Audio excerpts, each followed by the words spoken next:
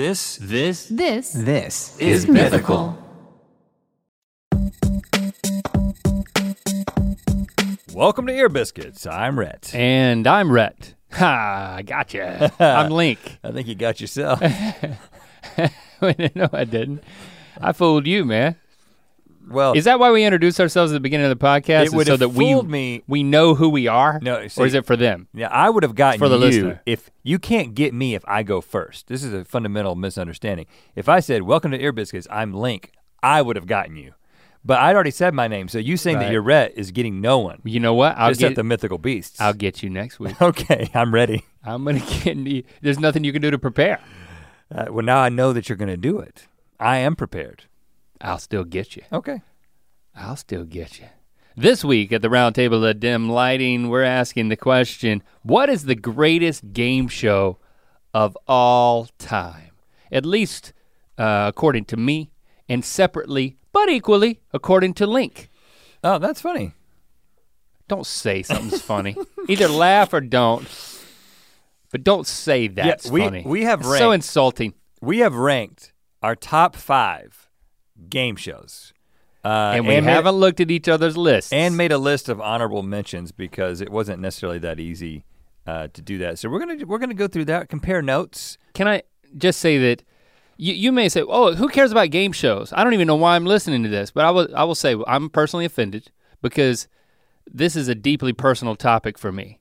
Like, as I think will become clear very quickly when I go through my list, game shows are tied in not only to my psyche, and not only to, by the way, what we do for a living now in terms of formatting Good Mythical Morning. I think there's a lot that we haven't plumbed the depths, maybe we will today, of how the game show culture and our experiences with it have shaped Good Mythical Morning. But even if we don't get to it, it is a fact.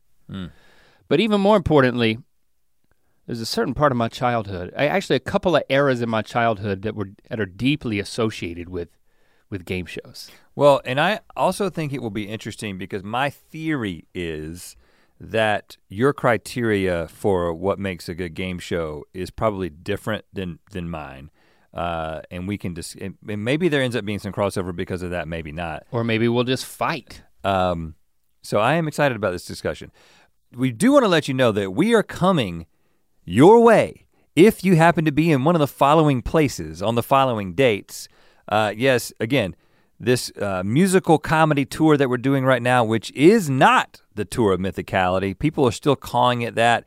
The Tour of Mythicality was a distinct thing that was related to the first book. This is a musical concert experience that we're having Britton Buchanan, Link's cousin, from The Voice opening up for us, and anecdotal evidence as told to us by mythical beasts that we met while on tour last time have told us that they prefer this show to the Tour of Mythicality. So I would say 8 out of 10, 9 out of 10, maybe 10 out of 10. Yeah. There was a couple of people. There was a couple of people who said 10 out of 10 dentists prefer. Yeah. Especially if you're a dentist, you should Rhett come. and Link live in concert versus the Tour of Mythicality. So if you like that, you'll love this. And again, if you didn't like it, you'll love this. We're gonna be in Las Vegas on Friday, June 21st. We're gonna be in Salt Lake City on June 22nd. We're gonna be in Denver, Colorado on June 23rd. We're gonna be in Milwaukee on June 25th, Indianapolis, June 26th, Detroit on June 27th, Omaha on June 29th, and Minneapolis on June 30th. Come out and see us. And if you know someone who's in these areas, tell them to come out and see us. Because that's what we run into. What we have found is every time we're visiting a town and we're walking around before a show or after a show or whatever, people are like, Rhett and Link, what are you doing here? And we're like, well, we got a show. And they're like, what? Or we had a show, that's even sadder. Yeah, so we're letting you know now. So you can let them know now. Go to rhettandlinklive.com to get your ticks. Get your ticks. You got something for me before we get into game shows? I do. I'm feeling not a little bit jittery because I am. Does that mean not jittery or a lot jittery? I'm a lot jittery. Okay. I am on sort of the second half of day 2 and I'm not gonna say the brand because I haven't finished this yet, so I'm not in the mood for an endorsement. I don't know if this is gonna be something that I will then recommend to other people. But I like to try new things and experiment with new things, and I'm kind of into the whole like, if this is illegal, we should talk off mic. It's not illegal. I'm into the whole anti-aging thing, and I've been doing the intermittent fasting thing for almost 2 months now. So which is? Basically eating for an 8-hour period and then not eating for a 16-hour period. Actually, a lot of people here are doing it at the office. Like, it's really popular. If that makes you feel better about it, sure. It actually, so here's what I would say. I can give at least a 2-month endorsement of intermittent fasting has radically transformed some things about my body. And I'm not talking about like body shape. I'm talking about like inflammation. Like I got like little spots of like psoriasis that pop up. Those have dwindled. I have like this recurrent sort of like unpredictable bowel reactions to things, like if we eat something weird on the show or if I eat something really spicy, that has stabilized. And all the 5 times that I've had hot chicken in the past couple of weeks, absolutely no negative effects from it. I have to believe that this is somewhat related. You've been freed up to say yes every single time that you're remotely presented with the opportunity to sample a hot chicken. Listen, and like we're walking down the street lot to me. And you just stopped. You said, I'll meet up with you later. I'm gonna be in this hot chicken place that we just happen to stumble on even though we've just eaten lunch. And getting like the hottest one. Still, no effect. And this is not the thing that you're not endorsing. This is intermittent fasting, which means you're waking up in the morning, you're not eating breakfast. You eat you pick an 8-hour, there's different, I'm doing the 16 and 8. So basically, I wake up in the morning, I don't eat until noon, and then I don't eat after 8 o'clock. And basically after 8 o'clock would be easy, but I don't think I could wait until noon to eat. Well, it wasn't I was never like I don't wake up hungry, so that wasn't a big deal for me. What about if you go to the gym and then afterward, aren't you starving? And you gotta build muscle, man. Yeah, but you adjust pretty quickly to that. And it doesn't. You drink, right? You drink water? Yeah. Just water. Yeah, or you have tea. There's some people who are really sticklers, or who like, you can have like some like BCAAs, like branched chain amino acids and stuff like that they don't really hit the calorie. Okay, you're losing me. That kind of thing. For me, that's really complicated because I don't want to be the dad who doesn't eat dinner. You know what I'm saying? So this way I can still eat dinner, which makes me not a weird great person. Movie though. The dad who would not eat dinner. It's in black and white, but you get used to that after like the opening scene, which is amazing. It's the dad, and he's at the table, but he's not eating dinner.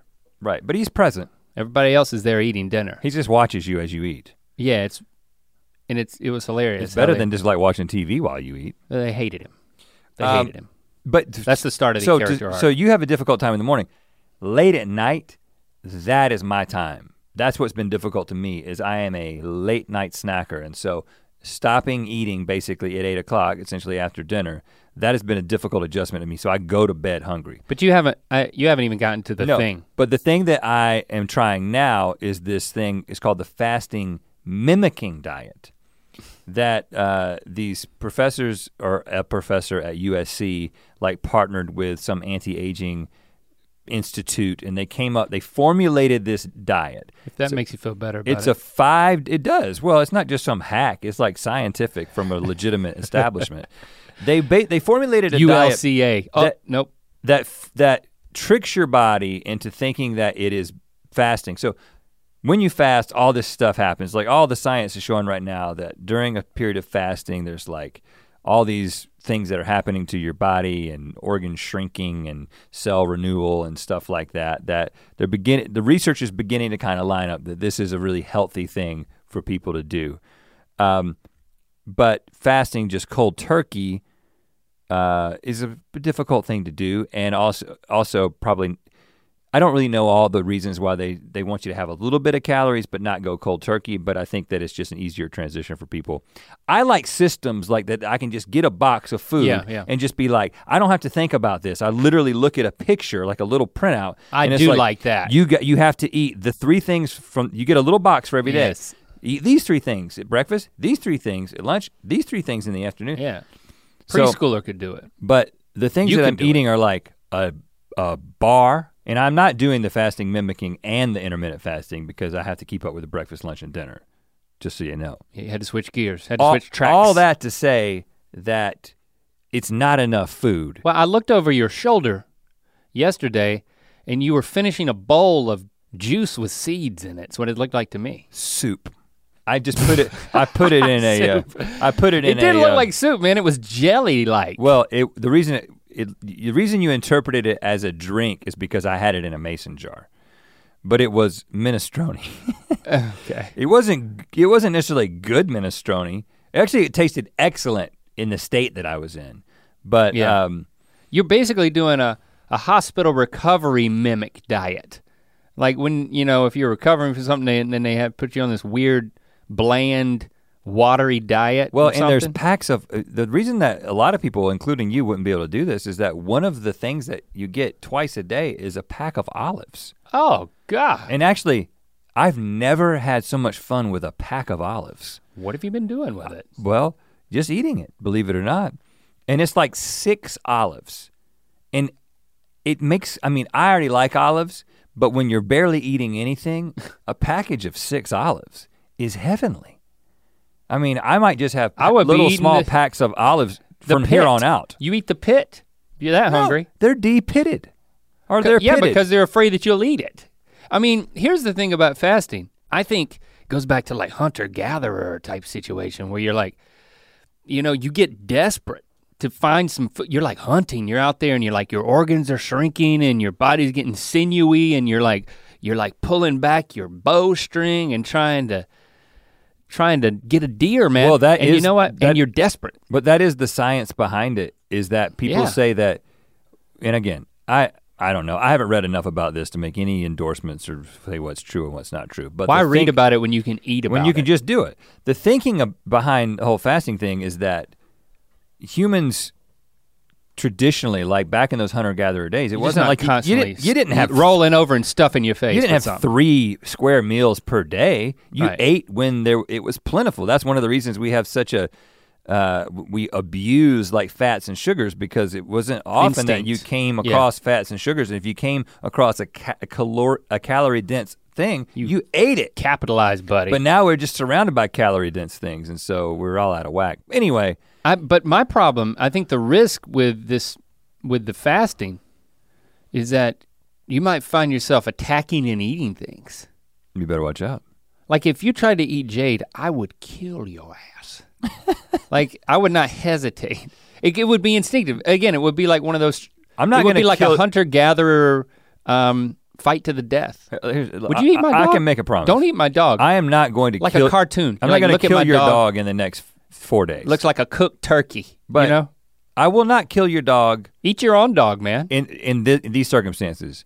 But in the apocalypse, in desperate times, if I've already eaten someone else's dog, and the only thing left is your dog and my dog, I'll probably eat your dog. Yeah, I think in an apocalyptic situation, the dogs that you want to keep around are like the ones that are like ferocious. You don't want to keep around the emotional support dogs. It's like I think they become like emotional support dogs are the first things that become like hunger support dogs. Right. Well, I don't watch The Walking Dead anymore, but there's not a dog in that show, right? Well, was there a dog? There's a lot of union stipulations when you bring in the dogs and the kids. Right. I think that's why they started killing the kids too. But early on, they killed the kids. I'll tell you right now, because they have to bring in tutors and stuff. I'm jittery. I can only imagine how bad your shakes. I think I probably have equal shakes to you right now. I'm steady as a painter. Why are you moving so much then? For those of you listening, we're holding our hands next to each other, seeing who's shakier. It's pretty even right now. Anyway, I'll report back and let you know how I feel at the end of the week. Why not at the end of this episode? Let's just contain it right here. Yeah. Well, I'll still be on day 2. All right, so let's get into our game show list. Now that I've thoroughly picked apart your minestrone diet. Ear Biscuits is supported by the Farmer's Dog. Dogs will eat basically anything you put in front of them. And if you're Barbara, you will like seek it out off of tables, counters. That woman is crazy. That woman being my dog. So it's important to be putting the right kind of food in their bowls. Right, and when you care about your dogs as much as we care about ours, you know, a thoughtful approach to what goes in those bowls makes sense. Yes, the Farmer's Dog is real, fresh, healthy food with whole meat and veggies gently cooked in human-grade kitchens to preserve their nutritional value. Just tell them about your dog and they'll deliver personalized, vet-developed recipes for as little as $2 a day. The meals arrive pre-portioned and in ready-to-serve packs delivered on your schedule. Millions of meals have been ordered across the country. We've been partnering with the Farmer's Dog for a few years now, and they really are as good as they say. It really has never been easier to invest in your dog's health with fresh food. Get 50% off your first box of fresh, healthy food at thefarmersdog.com/ear. Apartments.com has more rental listings than anywhere else. So finding the perfect place is easier than ever, and so is finally moving in together, just the two of you. It's a big step. Lots of new responsibilities, lots of adjustments. Most likely, they'll wake you up at odd hours to go to the bathroom. And you'll most definitely find yourself in trouble coming home late for dinner. They may even unroll all your toilet paper next time. It's just what happens when you two find a new place together. But you're not doing it because you feel like it. No, you're doing it because you love them, because they're family. And that's why Apartments.com has more pet-friendly rental listings on the internet. Did you know that's what we were talking about? Yes. Pets. So that you and your furry family can find the perfect new place together. Apartments.com, the place to find a pet-friendly place. Give me your philosophy of how you chose these. What was your guiding principle? My guiding principle for my top 5 game shows of all time was enjoyment factor coupled with, I just think sentimental / personal connection. So do you want to just start? I want to give, okay, that's your philosophy. I have some honorable mentions. Yeah, I should ask, what's your philosophy? Sorry. I should have asked that. And this is that's what polite people would have done. And okay, because I figured that it had to do, because you talk about game shows a lot, especially like when you were a kid watching game shows and not watching any movies that everyone else on earth was watching, which if you were wondering why Link didn't see Back to the Future, Top Gun, Ghostbusters, Goonies, fill in the blank, every single movie that you saw when you were a child, he was watching game shows. Well, I was watching. And Entertainment Tonight. Yeah, my mom and I watched Entertainment Tonight every single night at 7:30, I guess it was. Maybe 7 o'clock. Yeah, there was a point where during the summer, Mom would drop me off at Nana and Papa's house, and Nana just worked like a few blocks away as a dental assistant. No one was watching me, but Nana would come in at lunch, like she could leave the dental office and come home and like make lunch for me and her, and then Papa, who was police officer, chief of police, he would also come home, which meant he'd come home and we'd eat lunch together. So, and then she would be home pretty early in the afternoon. I don't know how that happened, but the dental stuff kind of slowed down around 3:30. It kind of like school or something. I don't know. Really? So, but in the mornings, I would watch the USA Network, and they would just have syndicated game shows, like from years earlier. So right. like it was the late 80s when I was watching these game shows, but they were from the early 80s or 70s, and I would watch reruns of The Tonight Show with Johnny Carson right when I would get there on USA. That's how I watched Johnny Carson every single day, like learned all of his bits and everything about that. So those are all reruns from the 70s. But at the time his show was on at night. At night every night. Yeah, which I didn't stay up and watch as like an upper grade schooler. And of course, because we were friends with Ben. Yeah, Ben, he would stay up. He would stay if you spent the night at Ben's house, you stayed up and you watched Johnny Carson. Yeah, because Ben just had those kinds of tastes. I never spent the night at Ben's house, by the way. Really? Never once. Yeah.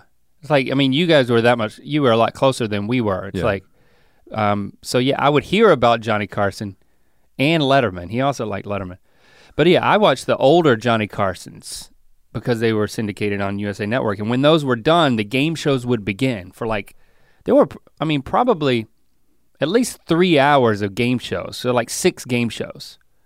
Okay. Some of them made my list, some of them made my honorable mention. You shouldn't mention any of them because then you might know what.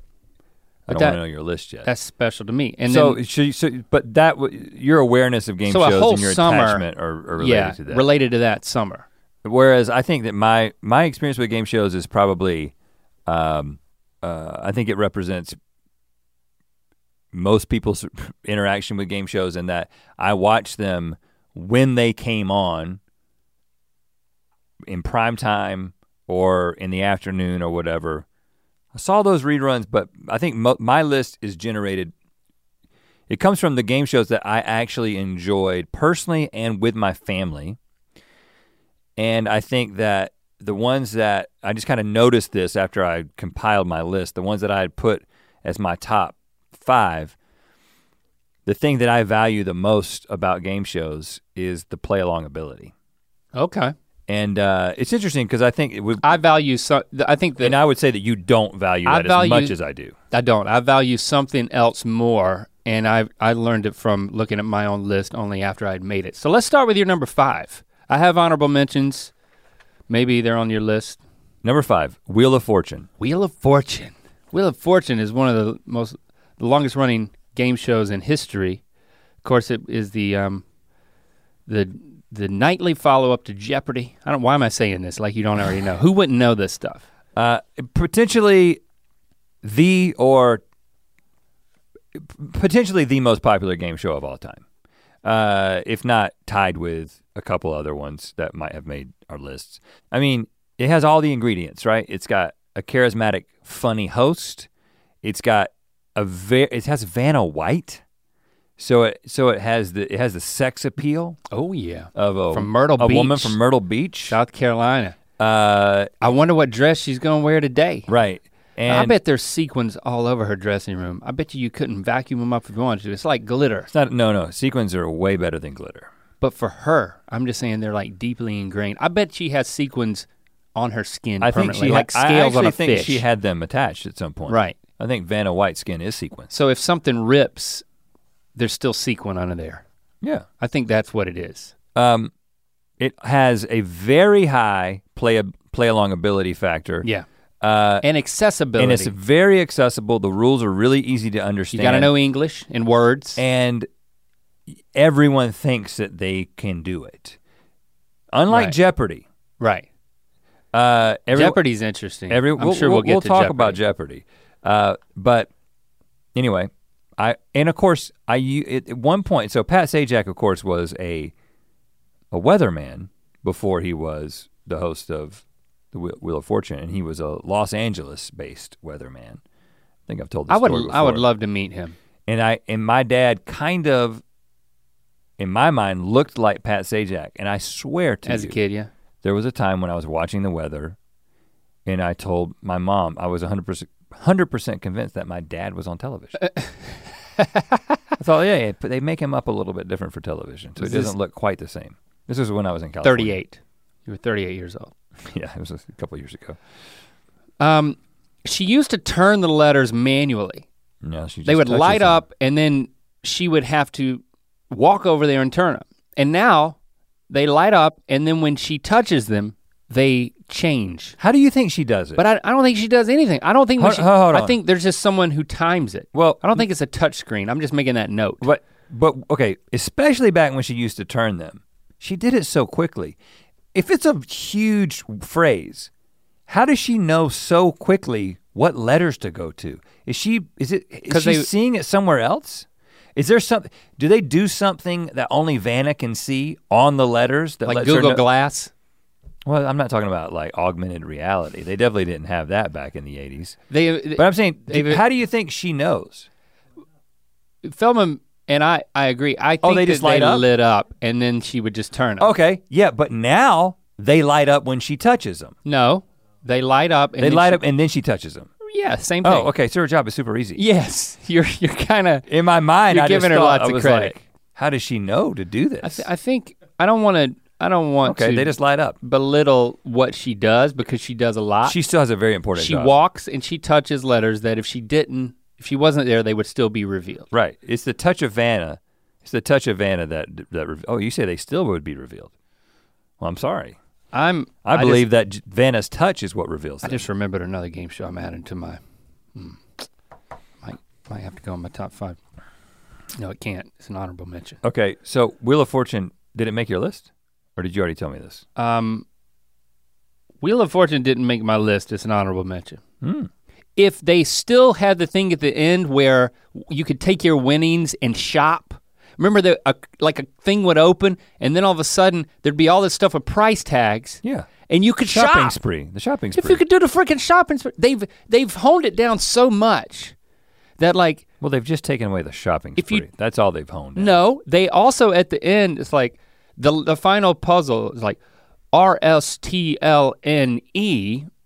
Let's put those up there. We know you're gonna guess those anyway. For decades, people would just guess those. That's called fine tuning.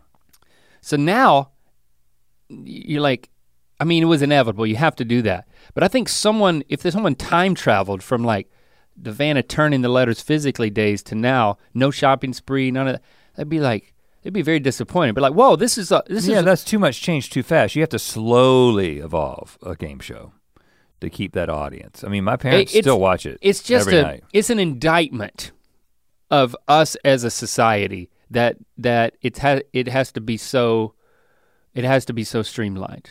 Wait, I think you're being too hard on it. Didn't make my list. I mean, I would love to meet Pat Sajak, and we've said it before. I want to go on as a duo. Yeah, like the Friends episode. When they do the Friends episode. Yeah.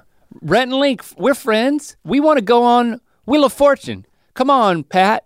Come on, Vanna. I'm sure, Vanna, that you do a lot more than we realize, and we're sorry. I thought that you had a special system for selecting the letters, so just so you know. I bet you do. I bet she's the one writing all the puzzles, by the way. Yeah, I would love to go on that show. I will do nothing but positive. You will be number 1 on my list if we get to be on it. Okay. All right, Feldman, this just in. So in order to get the job done right, Vanna is given the answers to the quizzes or the puzzles in advance so she knows where the letters are located. She's given But they still light up. Even so, she does remember one time when she turned around the wrong letter and the puzzle had to be thrown out. See? One time Vanna remembers turning around the wrong letter and but she does know the solutions to the puzzles ahead of time. Yeah. Hold on, but it's not as simple as they just light up, guys. There's something else going on. We're gonna have to watch clips of this. My number 5 is a game show that I watched on the USA Network in that time frame as a kid. Bumper Stumpers. You ever heard of this? Is that when you're trying to do the license plates? Well, you can probably guess, but do you remember it? Yeah, that's what it is. I'm not guessing. I'm trying to remember if that's the right thing. You seen it? Okay. It's where it's like I didn't know if you would have seen it. It's like the vanity plates and you're trying to figure out what they mean. Yeah, and I couldn't remember who the host was. I looked it up. This is like a Canadian game show that they syndicated. Al Dubois. Oh yeah, Al Dubois. What a Canadian name. Well, it's a French name. From Montreal. Al Dubois. Yeah, I love the bumper stumpers, and I always thought, man, one day I'll be able to get a vanity plate. And then when the time came, I was like, I ain't getting no vanity plate. It's extra. Yeah. Costs extra. It costs extra. Yeah, and it is extra. I just remember loving it. I mean, I just think it's simple. I think it needs to be recognized more. I think it's something that you play all the time. It's difficult to come up with a good vanity plate in real life, but how much more difficult is it to create an entire game show where it's like you're making it happen? It was fun. That's your I commend them. Top 5. They turn vanity plates into an entire game show in Canada. Okay, first of all, that's a feat, man. Incredibly high play along ability factor. Yeah. So because when people are guessing, it's like it's kind of fun to watch them like try to sound it out. What else happened? I don't remember. At least you could win a car, right? I remember that there were a lot of car sound effects. Hurt. I like sound effects. That's all. I don't remember. Okay, don't ask me anything else about it. That gives me some clues as to what else is going to be on your list if you like sound effects. I wanted it to be recognized. That's my number 5. What's your number 4? Not bumper stumpers, believe it or not. Hollywood Squares. Hollywood Squares is my number 4. We've ended up talking about Hollywood Squares quite a bit as we've actually tried to figure out what like a modern day version of Hollywood Squares would be, because you had the celebrity factor. And of course, those of you who don't know, Hollywood Squares is essentially tic-tac-toe. Two people are playing tic-tac-toe against one another, and the way you get your letter, either X or O, on the board is the host asks a celebrity who is in that spot a question, and then you have to decide if you're going to agree or disagree. They answer with them. the question, and then they'll, you have to agree or disagree. And they're either, purposely bullshitting you, or they are answering it correctly, and you have to judge the personality. And of course, for many years, was it Joan Rivers was the middle square? Yeah. Which is the most important square. I gotta jump in here and say I'm pretty disappointed. Pretty disappointed, why? For a couple of reasons. Okay. I'm disappointed that it's not higher on your list. Oh, and really? I think it should be, and I think it will be after I talk some more about it. All right. But you've also stole my thunder. Okay. Because that's why I'm also upset. Okay, I'm sorry. This is my number one. Ladies and gentlemen, my number one, stealing my thunder. This is your number one? The way we do the system is there's no build up to number one because the chances of the other person putting it lower really takes the wind out of a reveal. No, that just makes it more fun. We get, you know what? It's just you get to the exciting thing earlier. It's like putting the shopping spree at the top of Wheel of Fortune. Well, they should have tried that. Maybe it'd still be on the air. Just kidding. My number one game show is Hollywood Squares. Okay. And I watched this religiously. I'm pretty sure it was on that USA situation. It was so, and I didn't realize why until I guess now that I think about it, or when we were talking about it about a year ago, because we were talking about game shows and developing ideas for game shows, honestly. The comedic factor. The fact that like someone could intentionally try to deceive you, or there's different ways to play it. And some people were just celebrities and they were just playing it sincere. Some of them were acting sincere, but they were playing you. And some of them, you know, the comedians on there like Jim J. Bullock, I don't know who that guy is except that he was on Hollywood Squares. He would, you knew he was gonna give a funny answer. Yeah. And then you weren't supposed to take it seriously. Everybody would laugh. And then he would give his answer that you were gonna agree or disagree with. So this is something we do on our show. I mean, when we play our like whiteboard games, we talk about, we kind of know that sometimes sometimes we give funny answers on the whiteboard. Sometimes we say funny answers, but then there's a different answer on the whiteboard. Like I was gonna say so-and-so and maybe try to get a laugh. Right. All that comes from Hollywood Squares. And that's why I love it. I love all that stuff about it. I also love the fact that it was lower pressure for the contestants. Like something about me watching. Okay, this is interesting. This is what I wanted to talk about, so go ahead. Yeah, and I think I'm just now realizing this. I also love the fact that like, I feel like I could be a contestant on that and not shit my pants. And this says a lot about our personalities because the reason, and I figured that it would be higher on your list. You have if a 50-50 chance. And I know how to play tic-tac-toe. The reason that it did not get higher than 4 on my list is because there's not enough at stake. It's not truly competitive. There's not enough no skill. There's no drama. Like yeah. When you get to what my number one is, you might be like, well, why is that your number one? And I'll try to justify it. But the reason Hollywood Squares, as great as all those things that you described about it, I think I know what it is, but I'm not gonna say it because I don't want to spoil your number one, which. Well, you might end up spoiling it anyway. I would never do to you what you just did to me. It's just fun. Yeah, it's only fun. Good X's and O's fun. I don't remember any of the contestants. There's no like, do you remember when Ken Jennings was winning for a month? You know what I'm saying? Right. Like there's no opportunity for the contestant to excel in a way that brings the attention back to them. Which again, as somebody who's super competitive and has had a life of like, competing in sports and stuff like that and drawing attention to myself, I naturally kind of lock into that game strategy and like, well, how do you win this? And how are you the victor in this? And Hollywood Squares didn't have that. It had the comedy side, which I love, and that's why it's on my top 5 of all time, but it's not higher because of that. In the resurgence of game shows, the primetime game shows where you talk about like what's the Howie Mandel box show? Deal or No Deal. I hope that's not on your list. It isn't. It is an honorable mention. But I have a very specific reason why it's not on my list. All right. Again, I'm not going to spoil but what I'll I think is your I'll number wait one. until I get to another game say, show that is a modern game show and tell you why it is on my list and why Deal or No Deal is not on my list. The drama and the stakes and like the spotlight and all that stuff from all those primetime shows, the resurgence of game shows in prime time is based on that principle. It's based on the principle of drama and stakes. You can't get a primetime game show that's just fun. It doesn't work. Right. Like they tried to bring back the Gong Show, which is not on my list, even though I watched that some. And I didn't like that because that was just frivolous. Right. That was basically just like a crazy variety show. Well, they brought it back with Mike Myers playing a character silly. Too silly. That no one watching network television understood that was a character.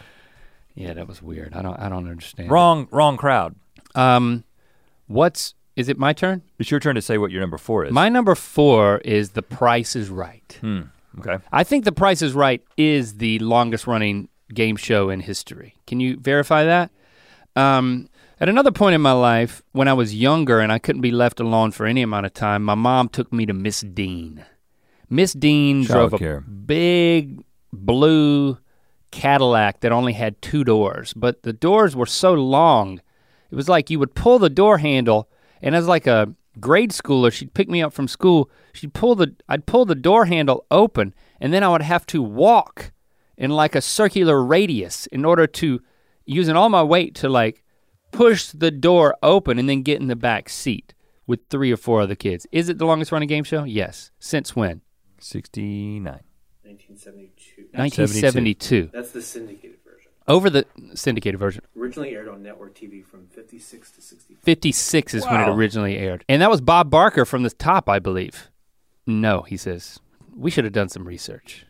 Who cares about research? Who cares? This is all about my brain. It's happening now. Over the summer, when she didn't pick me up from school and I'd have to like walk her door open, Mom would just drop me off and I'd be there in the morning, eat a little Rice Krispies with a bunch of sugar added. At Miss Dean's? At Miss Dean's. She added sugar to your Rice Krispies at Miss Dean's? I insisted upon it. Okay. I remember there was a little television situated like right in front of her table where we would eat breakfast and everything, and then, we watch other stuff, but then ultimately Price is Right would come on at same time it does now, 11 o'clock. Which is interesting that it's time slot, and that's what you associated with that. Watching Price is Right in the late morning, but don't watch Wheel of Fortune or Jeopardy in the late morning. I love Price is Right. I also think it has a heavy influence on Good Mythical Morning. But what would happen is, the reason why it's not higher for me, even though I love it, especially that big wheel, man, that is awesome. And I love Bob Barker, I love his long microphone. At the end of the episode, I knew we were eating lunch, like she would serve lunch at like 11:40, and we would eat like our grilled cheese or whatever, and then I knew at the end of the Showcase Showdown that like, I'm gonna have to take a nap right after this. And that's the reason why it's not higher. She would make us take a nap. That seems a little unfair. At noon. To Price is Right. Hold on, it's an hour-long show. An hour-long show. And at the moment, you'd have a winner of the first person would spin the wheel and be like, oh, I like that guy. He's gonna come back at the end. And then they'd bring more people up. So at the end when he was like, and remember, have your pet spayed or neutered. I was like, now I gotta lay down and act like I'm going to sleep. Yeah. I hated it. Yeah. That's the only reason it's not higher. But Pavlovian response to Bob Barker's neutering call. The pandemonium when you would like run down, come on down. That was just exciting. Man. Well, okay, so it's not on my list. And it was, and I ended up knocking it off to add another one that I don't even know how I feel about it. Because Miss Dean would make you take a nap at noon, which is Miss Dean, cruel. I never even met her. You never met her? I don't think so. The more I think about it, like it has so many great elements. So let me cover them for a second, right? Very funny, quick-witted host. You got the sex appeal of the Barker beauties. There's male models now. Now there's male models. Yes, it's 2019, of course. Great. And bring it on. You've got a play along ability. You've got the variety of all the different games. You've got lots of cash and prizes. It's an hour long. You've got the wheel. You've got the showcase showdown. It has many when elements. When Safecracker comes on, you get excited, or of course Plinko, like woo! It's like I honestly think that the reason it didn't make my list is that is the time of day that it comes on that makes it feel less weighty to me. And the commercials really bring you down. Lots of commercials, and they're marketed towards people who are dying. And also, I mean, honestly, I always found myself being annoyed by the contestants in a way that I was not annoyed.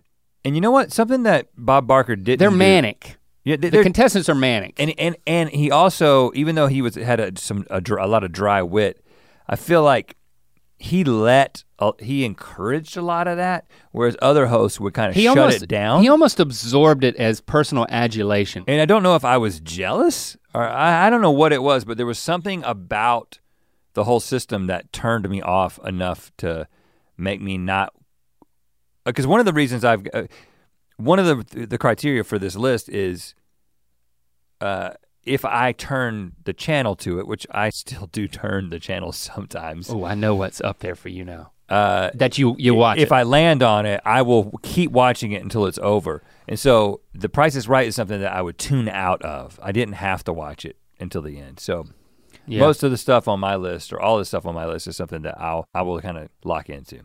Drew Carey's whole career changed. It was a complete career change to step into that role. What's your next one? I'd love to bid $1 though. You know, Justine. She's been on there. She was on there. Of course they look at everybody in line. I hate to break this to you, but when you stand in line, they decide who's gonna come up. They cast you based on, they pick people in line. When you're standing in line for Price is Right, they're interviewing people. Yeah. They're going down the aisle. It's profiling. They're profiling you, they're interviewing you, and they're bringing you up there. It's like, oh, you got a social media following? Get up here, girl. Okay, this is my one modern game show. Who Wants to Be a Millionaire? This is the one that started the resurgence of game shows in prime time, I believe. So dramatic. And I am talking about the Regis Philbin version. Yeah. I don't know, is it? Meredith Vieira? Is it still on? I don't think it is, no. And here's why. Maybe in syndication, but Meredith Vieira took over during the daytime. Okay, so. Maybe at night, I don't know. When it came on. I watched it. The stakes were so high. Yes. You could win $1 million. Unlike anything that had ever happened on a game show before. It was nerve-wracking. There was a spotlight on this person. They had to call the right person. They had to make the right decisions. They used their lifelines. And then you've got this incredibly funny host, you know, you've got that. So it isn't like you have this, like, there was The Weakest Link and you had that really like British caustic woman. British woman. And she was very funny, but it was just it was a bit. It was all a bit the whole time. And Regis, I always liked him. I always liked Regis. Yeah. And I like the way I see a lot of your dad in Regis. Right. He always, what do we got here? It started August 16th, 1999. So anyway. Still in syndication, of course. All in a high playability factor, play along ability factor. And the reason that put that on the list is because it has all those elements. The reason I did not put Deal or No Deal on the list is because that whole thing where they make an offer to you and they like act like the woman up there, the silhouette of the woman, and she's on the phone and she's talking to Howie. Yeah. I don't like all that stuff that I know is just all for show. You know what I'm saying? There was something about the simplicity of this person in a chair and these questions and a few different things you could do to get the answer, and you either keep going up or you go. It was over sensationalized, but it wasn't like a farce. It wasn't a farce, and there's a farce in Deal or No Deal. And also, but I gotta give it to Howie because I really think that he was amazing on that show. I mean, yeah. Absolutely. It's an honorable mention, but it's not in my top 5. Yeah, I didn't put it anywhere, but I gotta give it to Howie. His the winking drama that he brought to it. Well, you know, he kind of winked and at Howie it. is a genius at playing into that thing. So good, man. He was, I mean, And the fact that like a comedian coming in and doing that, but like the comedy was in how dramatic he was, you know? It was like, he actually wasn't funny in the way you thought he was gonna be funny. He was funny in like in a dramatic way, you know? Yeah, but I think it might be funny for you to watch it because you know that he's acting with these people too. That might not be the way everyone no, of course not. interacts with the but way it worked on that level. So and of course he knew that. So anyway, and I didn't, again, nothing against Meredith. I'm talking about the Regis Philbin version because Regis was funny. He was first. And I just don't, she wasn't trying to be funny. I don't recall. She was just trying to be nice. I don't know what she was. You know? I'm staying out of that one. And so, but I'm just saying, she wasn't trying to be funny. Regis is a comedian. And so there's just something about how you need. I think she was funny. You need that voice in there. I don't think she was trying to, she wasn't, was she trying to be funny? Did you watch that? There's so few. She's not a comedian, there's she's so a host. few female game show hosts, like all of that like 70s and 80s bravado stuff, which, you know, now is almost intolerable. I think it's like, so I'll give it to Meredith in terms of like being a champion of like. That, and of course, you're trying to make me look bad. No, I'm sorry. I know you it has weren't. nothing to do with her. You just said that she wasn't funny to you, which is fine. No, you're sexist. She's not trying to be funny. She's not trying to be funny. She's an anchor. She's a news anchor. She's not a comedian. So I'm saying that she was endearing. You need a comedian in that role to give the full package for that show in my mind. Once you got rid of that, it was like, I'm not interested anymore. My number 3, I might be stealing your number 1 here. Okay. My number 3 is Family Feud. That's my number 1. That's your number 1? Mm-hmm. But I don't think it is your number 1 because I'm saying Family Feud hosted by Richard Dawson. Okay, Family Feud hosted by Richard Dawson was awesome. Family Feud hosted by Ray Combs was awesome. I don't know Family about that. Feud hosted by the guy who was the beard on Home Improvement. That's not good. That's an improper use of the term. The bearded guy. The bearded guy is better. And then Steve freaking Harvey? Steve Harvey is amazing. The reason that this is my number 1 is because it has stood the test of time. Yeah. And it also has stood the test of the internet. Family Feud, unlike any other game show, creates amazing fodder for tantalizing internet compilations. Yeah. Of answers and responses from the host. And it's just always fun. It's fun, but you're not just getting it from professional comedians like you do on Hollywood Squares. You're getting it from normal people really racking their brains to come up with what 3 people out of 100 said. Like, that's when it gets interesting. Do you believe that, by the way? Do you believe they're actually going out and they're asking 100 people stuff? There are people that do surveys, man. I think sometimes those people who they ask are writers. Well, sure. That's what I believe. And it doesn't matter. Yeah, it just says 100 people. It's just they rack their brains and they trap them in these places where they have to say embarrassing, sexually charged. Well, and they've, in the last decade or so, they really have leaned into the innuendo. Like that's, and they're actually doing it for the internet clips. In fact, sometimes Steve Harvey will be like, "You're gonna be on YouTube," you know what I'm saying? Like he says it on the. And he's great. The way that he is great, man. That's his place. That's his calling. And there's just something about the group. This is another thing. The group effect. Like you got to come as a family, so you have to like bring the weird brother or the weird uncle. Like you have to. You got to have 5 people. And you put the Kardashians went on there with Kanye. You put the weird one down at the end. Did that really happen? Yes, it did. I can't even believe that happened. It's the best game show, man. When Snoop was on there. Oh, that's a clip you can keep watching. Yeah, exactly. So it's so great. Unlike Kanye and the Kardashians go on Wheel of Fortune. I mean, you can't really, I guess. I think they went on more than one. Kim and Kanye could go on together, but there's a reason that celebrities are clamoring. And I add myself to that list of people who I want to go on that freaking show. Let's face off. My family is your family. Okay. Yeah. You got one extra. No, I don't. I need an extra. I've only got 4 people in my family. I have to bring the dog. You're gonna have to bring somebody. So anyway, you're gonna have to bring somebody again, weird. it passes the test of if it's on, I'm gonna watch it. And I think it depends so much on. I'm not gonna seek it out, but if it's on, I'll watch it. No, yeah, it's that good. No, but that's you flip through and you find something. I was at a restaurant. I'll seek it out on YouTube. I was at a restaurant recently, and when we were skiing, and like this restaurant was playing the Family Feud. I was like, they got to figure it out. I don't want to see necessarily like the latest baseball game. Show me Family Feud, man.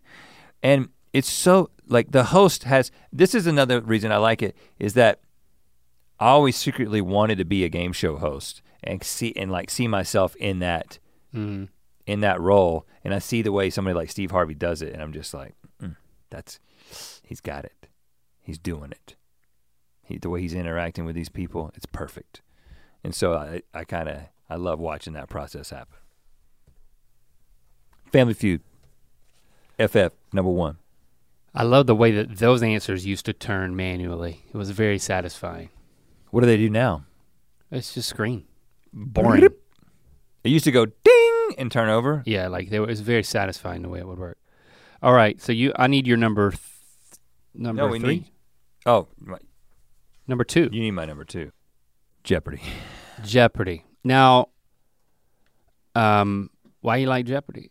Jeopardy's not on my list. It's not on my honorable mentions, but it is a staple. Whenever I go to Nanny's, they would always be watching it. I mean, there's so many people that watch it. For completely different reasons, obviously. What do you mean, obviously? It's completely different than Family Feud. Oh. It is so dry. Yes. It is just smart people. You have to be very smart to qualify to be on Jeopardy. You can't just, you don't just pay a fee or something. You have to pass a test. But why? To be on Jeopardy. I knew one guy who was almost on, but I haven't known anybody who's on. There was a rumor for a long time that my granddad was gonna be on Jeopardy. I remember that back when I was a kid. It was like, Grandpa McLaughlin is he's gonna be on Jeopardy. He might be on Jeopardy. I was like, okay, cool. I didn't like it as a kid. Why? I don't understand the broad appeal of a show that is so heady. That is the appeal. I think it's because you get the answers just as quick right after the question, so you don't really play along. Like I remember. No. You play along. Hold on. The appeal is trivia. It's the only game that's based on predicting what 100 people are going to say in a survey to a question is not trivia, but Jeopardy is trivia. It's like this category about Greek mythology, like, and you're like, you learn fascinating what stuff. do I remember about that? And I think everyone is accessing their knowledge base. And I think there's just a lot of people that like to play along with that, to be like, well, what category would I pick and how much do I know about this? And can I get the answer before they get the answer without, in Groundhog Day, having seen it a million times. But also seeing somebody do what a guy like Ken Jennings, and apparently there's a guy that just did it again. I haven't been watching. Breaking the records of winnings. Yeah. Yes. Seeing somebody dominate in that way just because they are just smarter than other people is something that people like to watch. I like to watch, that's why it's number 2. The way that he's winning so much, and this has been done before, is that they skip around in categories to keep everybody on their heels, and they try to find the daily doubles early, knowing that they're not gonna be the low values, and then they're really smart on what to wager. And you can wager everything you've got and take risks earlier and really acquire a big lead. And if you don't get it right, you can recover because you're still in charge of the game and everyone's on their heels. And so that's kind of a known game. It's a known technique now. I'm just fascinated with people who aren't like heady thinkers still like to witness trivia answers. It's a different, I think that's what it teaches me, is that like you don't have to be like a reader or like honestly a very thoughtful person to really enjoy bite-sized trivia. It's a different thing. Well, I actually think that most people who like it do think of themselves as they like to, whether they are or they aren't, they are interested in thinking about where they stack up against other people. I think that that's an appeal. That's the appeal, and I think that's most people. I think most people, I think most people are relatively competitive. I think that it's just like, okay, you're gonna ask a question, I'm compelled, my human nature compels me to give you an answer and to try to give you that answer before somebody else does. I was laying in bed, and this thought popped into my head, I don't know why. Maybe I was reading something on Reddit about Jeopardy. And I was like, unrelated to what I was reading, I was like, why is it formatted that you don't answer a question, you respond to an answer with a question? So I looked that up because I couldn't formulate a guess. I couldn't figure out why that would be the case. Could you formulate a question? So according to the Smithsonian, in 1963, television host and erstwhile actor Merv Griffin was flying back to New York City with his wife, Julianne, after a weekend visiting her parents in Michigan. Didn't need to add that, but they did. Merv was looking at notes for a new game show, and Julianne asked if it was one of the knowledge-based games she liked. So is it a trivia game? He said, since the $64,000 question, the network won't let you do those anymore, he said. The rigging scandals in the 1950s, like that movie Quiz Show, which is a very good movie. The scandals had killed off American quiz shows seemingly for good. And he said, they suspect you of giving them the answers. And she said something to the effect of, well, why don't you give them the answers and people make up the questions? And he's like thinking about it. He's like, okay, the answer is 5,280. And he thought for a moment. The question is, how many feet in a mile? And then he's like, the answer is 79 Wistful Vista. And then the response was, where did Fibber McGee and Molly live? I don't know who Fibber McGee is. This is in 1963. Okay. Those two simple questions changed TV history. So there you have it. It was just a simple response, but it was a hook. And then I'm like thinking, well, if you give an answer, you could ask multiple questions to get that answer. So then I'm realizing that you also have to satisfy the category. Right. So you gotta satisfy the clue and the category. So if it's like, there was one that was, Patrick Roy and Hope Solo played this position. And the category was 10-letter words. 10-letter words? Yeah, and the answer— Goalkeeper. What is a goalkeeper? Wrong. What is a goalie? Goalkeeper is 10 letters. But they said it had to contain the word 10, so the correct answer was goaltender.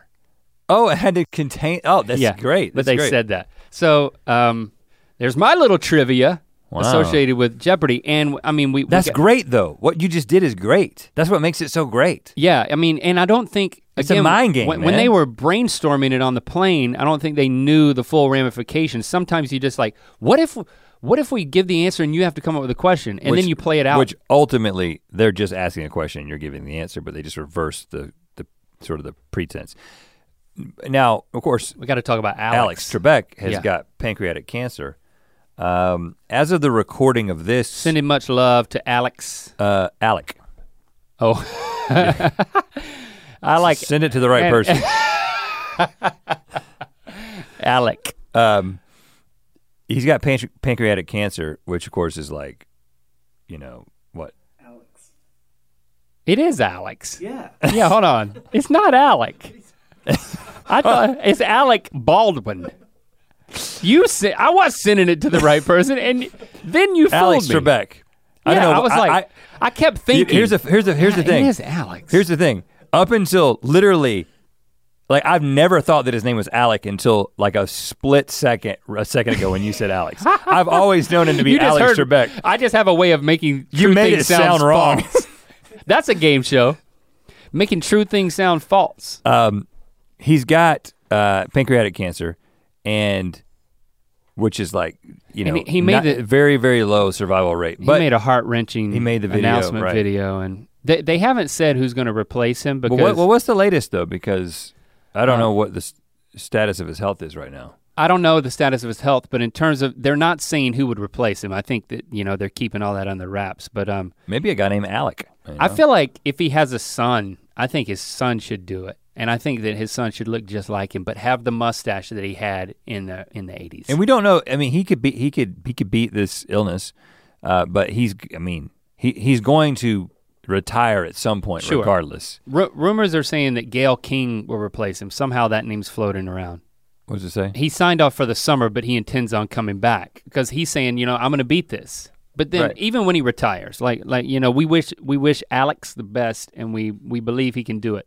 I wouldn't want to host. The way that you said it somehow tricked my brain into thinking that it was Alec. That's incredible. You have a gift, man. Thank you. But we've covered your number. I got to go with my number two. Your number two. My number two, because Hollywood Squares is my number one.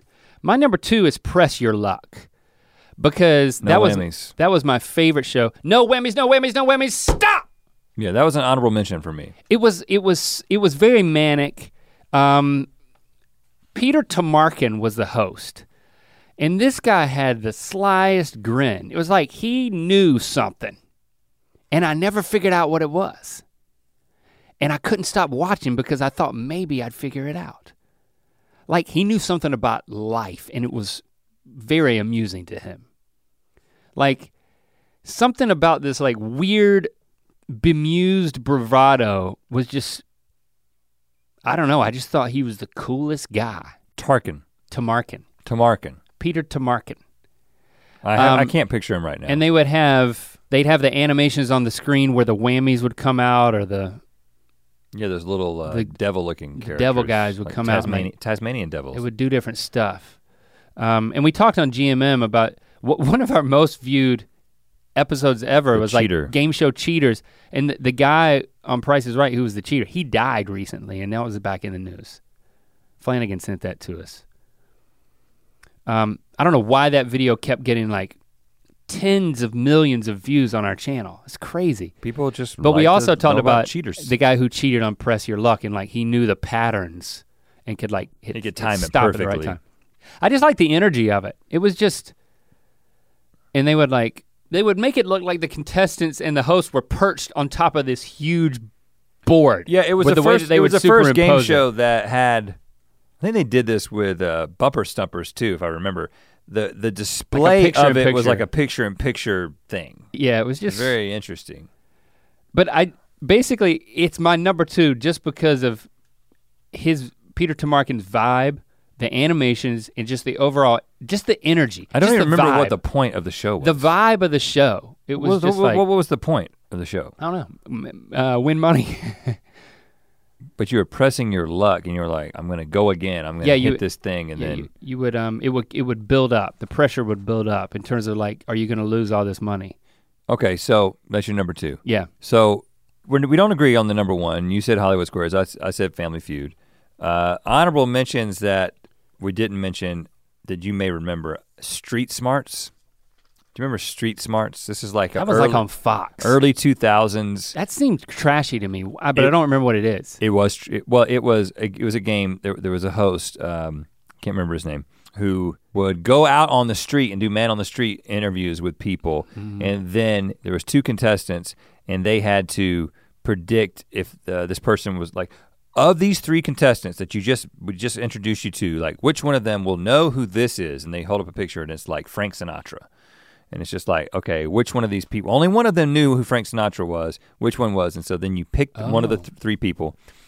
So it's profiling. And then they show you and they say, and just for fun, let's see what Carla said. And she doesn't know who Frank Sinatra is, so she says like, the president or something like that. Man on the street comedy. So it's making fun of stupid people, which is like what now Jimmy Kimmel has turned into like a bit with his man on the street stuff, where it's like, what do people know about current politics or whatever? It was very trashy. One of my honorable mentions was Supermarket Sweep. I don't know why as a kid I had any business being interested in supermarket sweep. It's funny because you were so averse at spending money and have always been, but yet you wanted to see somebody else go do it. Oh yeah, wish fulfillment. Like, oh my gosh, if I had a cart in 90 seconds, what would I get?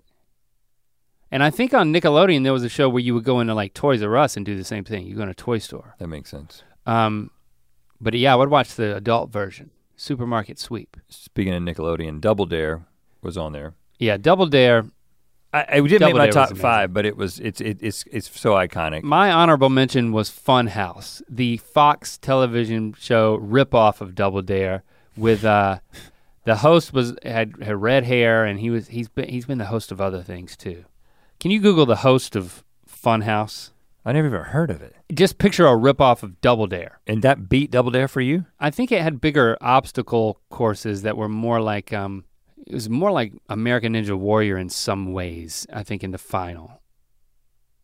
J.D. Roth was the host. And then I had the Newlywed Show and the Dating Game.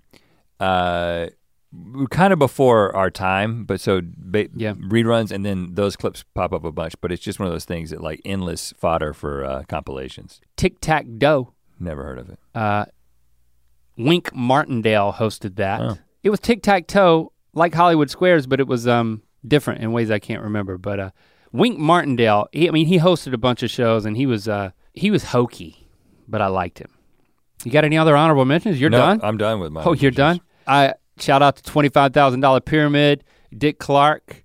I like that. You'd have a celebrity paired. It's a good show. With a contestant, and it would be things like crystal ball, magic 8-ball, round things, magic round things, fortune teller, magic things. We suck at this. A prognosticator, a pass. Prophecy. It was things that predict the future. Things that predict the future. Yeah. And then some people would be really good at it. Not us. There were some celebrities who they didn't have anything better to do, so they stayed on the show. And then they would get really good at it. Right. Yeah, it's good. Haven't they tried to bring that back, right? I don't know, but they should again. I think that's all of my honorable mentions. Concentration. That was the last one that I added. It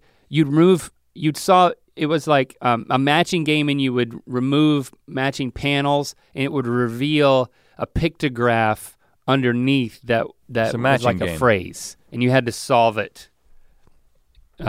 Solve the phrase using the pictographs. I love that game for some reason.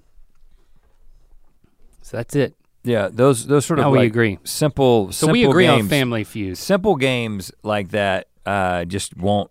They won't put them on television anymore. Well, there's a whole network. They'll put them on television in Australia. You know, based on what I saw when I was there. So there you have it. Our top game shows of all times. Let us know. All time. We've only had one time. Go to #EarBiscuits. Let us know your favorite game show and tell us why. Maybe you'll change our minds. Maybe you'll remind us of something or give us a reason or a piece of trivia that will make us change our top 5. And Link, do you have a rec? You have a rec in effect? I got a rec in effect. Since you're done listening to this podcast, maybe you want another podcast to listen to before Ear Biscuits rolls around next week because you're fully caught up. I'm gonna recommend a podcast where you can listen to my wife talk for an hour. Wow. Our good friend Mike has a podcast called Ask Science Mike. I highly recommend his podcast in general, but episode 180 called Living with a Brain Injury with Christy Neal, who's my wife. I don't know that I've ever actually shared specifically that almost 3 years ago, Christy suffered a brain injury. She suffers from post-concussion syndrome as a result of a concussion she had almost 3 years ago, which dramatically changed her life as well as had ramifications for us as a family. And I invited, you know, we've been talking about when was the right time maybe for her to come on the Ear Biscuits and talk about it. But it was, she didn't want to do it because of the video component, honestly. She wasn't quite ready for that. You know, she doesn't love being on the videos at this point. But so Ask Science Mike, check that out, episode 180. Especially if you know someone who's had a concussion or has suffered from an invisible injury that impacts your life. I think there's lots of takeaways, and I'm super proud of her for everything she shared. I think it's tremendously it can be really powerful to someone who's going through it or knows someone who is. So check that out. And I think that's all I have to say about it this time. I do think that it's at some point, maybe she'll come on here and we can unpack it further. But that's a great place to start, so check it out. And with that being said, we will see you again, or you will hear us again, or hear and see us again, however you enjoy this, next week.